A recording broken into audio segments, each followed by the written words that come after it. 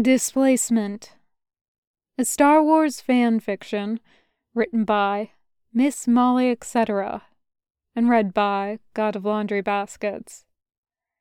It is rated Gen, with pairings Boyle Waxer and Cody Obi-Wan. They stretched the general out in the back of the cave, with an emergency blanket wrapped around his lower body. Waxer crouched by his side and leaned over to place the Bacta bandage over the worst of the general's wound. It just about fit. He held up his hand luma to look him over more closely. General Kenobi had dark circles under his eyes, as usual, but none behind his ears. The blood seeping under the edges of his bandage dripped down the sides of his face. Waxer licked his lips and leaned closer. This was just standard first aid procedure, but it felt so carking weird to be this close to the general. He sat back. His nose and eye sockets were free of bleeding. It wouldn't help his eyesight, but Waxer took off his helmet anyway. The air in the cave felt cold and clammy, but they'd found a small air hole 50 meters up, too small to crawl through, and blasting it would probably bring the roof down on their heads, but it was a piece of luck. He listened to Snag and his shiny set up the comm station, trying to get a signal through. "Carking Jedi," Boyle grumbled behind him. "Catches every damn boulder but the one that falls on his head." Waxer snorted and glanced over his shoulder. "I didn't hear you complaining when he diverted that first rock slide out of our path." "That's different," Boyle insisted. He frowned, tilting his helmet left, and crossed his arms, staring down at General Kenobi. "Ain't going to live or what?" A stuttering gasp erupted up near the collapsed cave mouth, and Waxer twisted on his heels to face Boyle. "Ah, ah," he whispered and jerked his head towards Snag and CT-21/3777. "They heard that!" Boyle kicked the ground. He took off his bucket one-handed, and Waxer saw the shine in his eyes before Boyle blinked it away. "The commander is going to blast us to bits," he muttered, and frowned harder. "He's fine," Waxer said loudly enough that Snag and CT-21/3777 could hear. "We've all walked away from worse." "In helmets," Boyle said. Waxer sat back on his heels and glared up at Boyle. "Sharika?" he said. "Darling?" Boyle winced. He resettled his grip on his dice and helmet. "Cody, shh," General Kenobi said. "Come to bed. I'm sleepy." Waxer froze, with his mouth open. Boyle dropped his bucket onto the dusty stone ground. "Maybana?" Snag asked. "What did he say?" "What happened?" Waxer jerked his head towards them. Snag had dragged CT-21/3777 closer to the back of the cave. They stared back at him, helmetless and wide-eyed. CT-21/3777 stepped right up next to Snag and clutched his arm. "Did he say he's dying?" CT-21/3777 asked too loudly. "I think he's dying. Oh, carking hell. It's only my second mission. Do they record—" "Quiet!"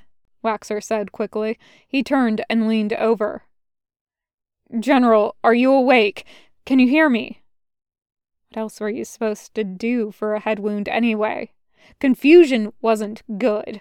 Coming in and out of consciousness wasn't good. What else? It wasn't triage force, take it. The general wasn't supposed to move. The general opened his eyes and winced before shutting them again. His face scrunched up, and Waxer took a wipe out of his utility belt to get rid of some of the blood. The general sighed. He turned his face and kissed the heel of Waxer's palm. Boyle made a choking sound, and Waxer sat back on his ass so fast dust rose around him. He cleared his throat, swallowed, and cleared it again. Oh, he's dead. He's dead. We got our Jedi killed. CT-21/3777 chanted. Knock it off, Snag said. Quiet. He's carking fine, Boyle snapped. Go back to the cave mouth and try to get a signal out. But, Snag began. Now! Waxer opened and closed his mouth as he listened to the boys go back to the cave mouth. He swallowed and looked up at Boyle.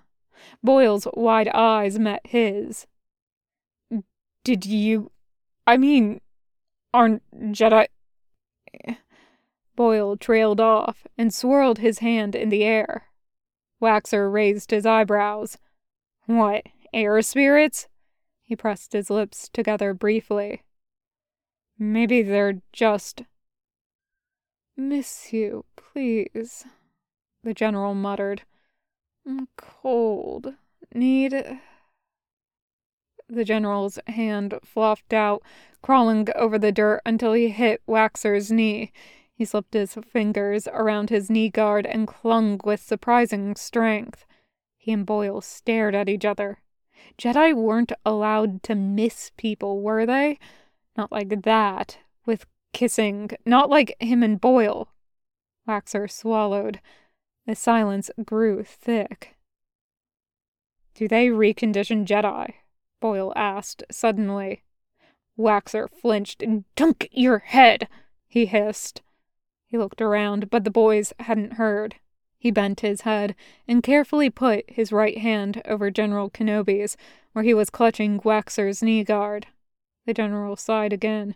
His eyebrows twitched. Boyle stepped forward and crouched next to them. He comes back strange from the temple sometimes. Boyle spoke faster and quietly, making Waxer lean in to hear. He goes in fine, and he comes back and he's all floaty and polite. Kaish Shinari Dane. He's cleaned out. Stop it, Waxer said, swallowing. He clenched his hands and felt the general's fingers twitch. He didn't like the thought. The general had forgotten his name once, just after he'd come back from a council meeting. He'd come and apologized as soon as he'd remembered, but he'd forgotten. But they don't know about this, Waxer said. Boyle shook his head slowly. Don't think so. Waxer nodded slowly. He looked down at the general. Carking hell. The end of Displacement. Thank you for listening.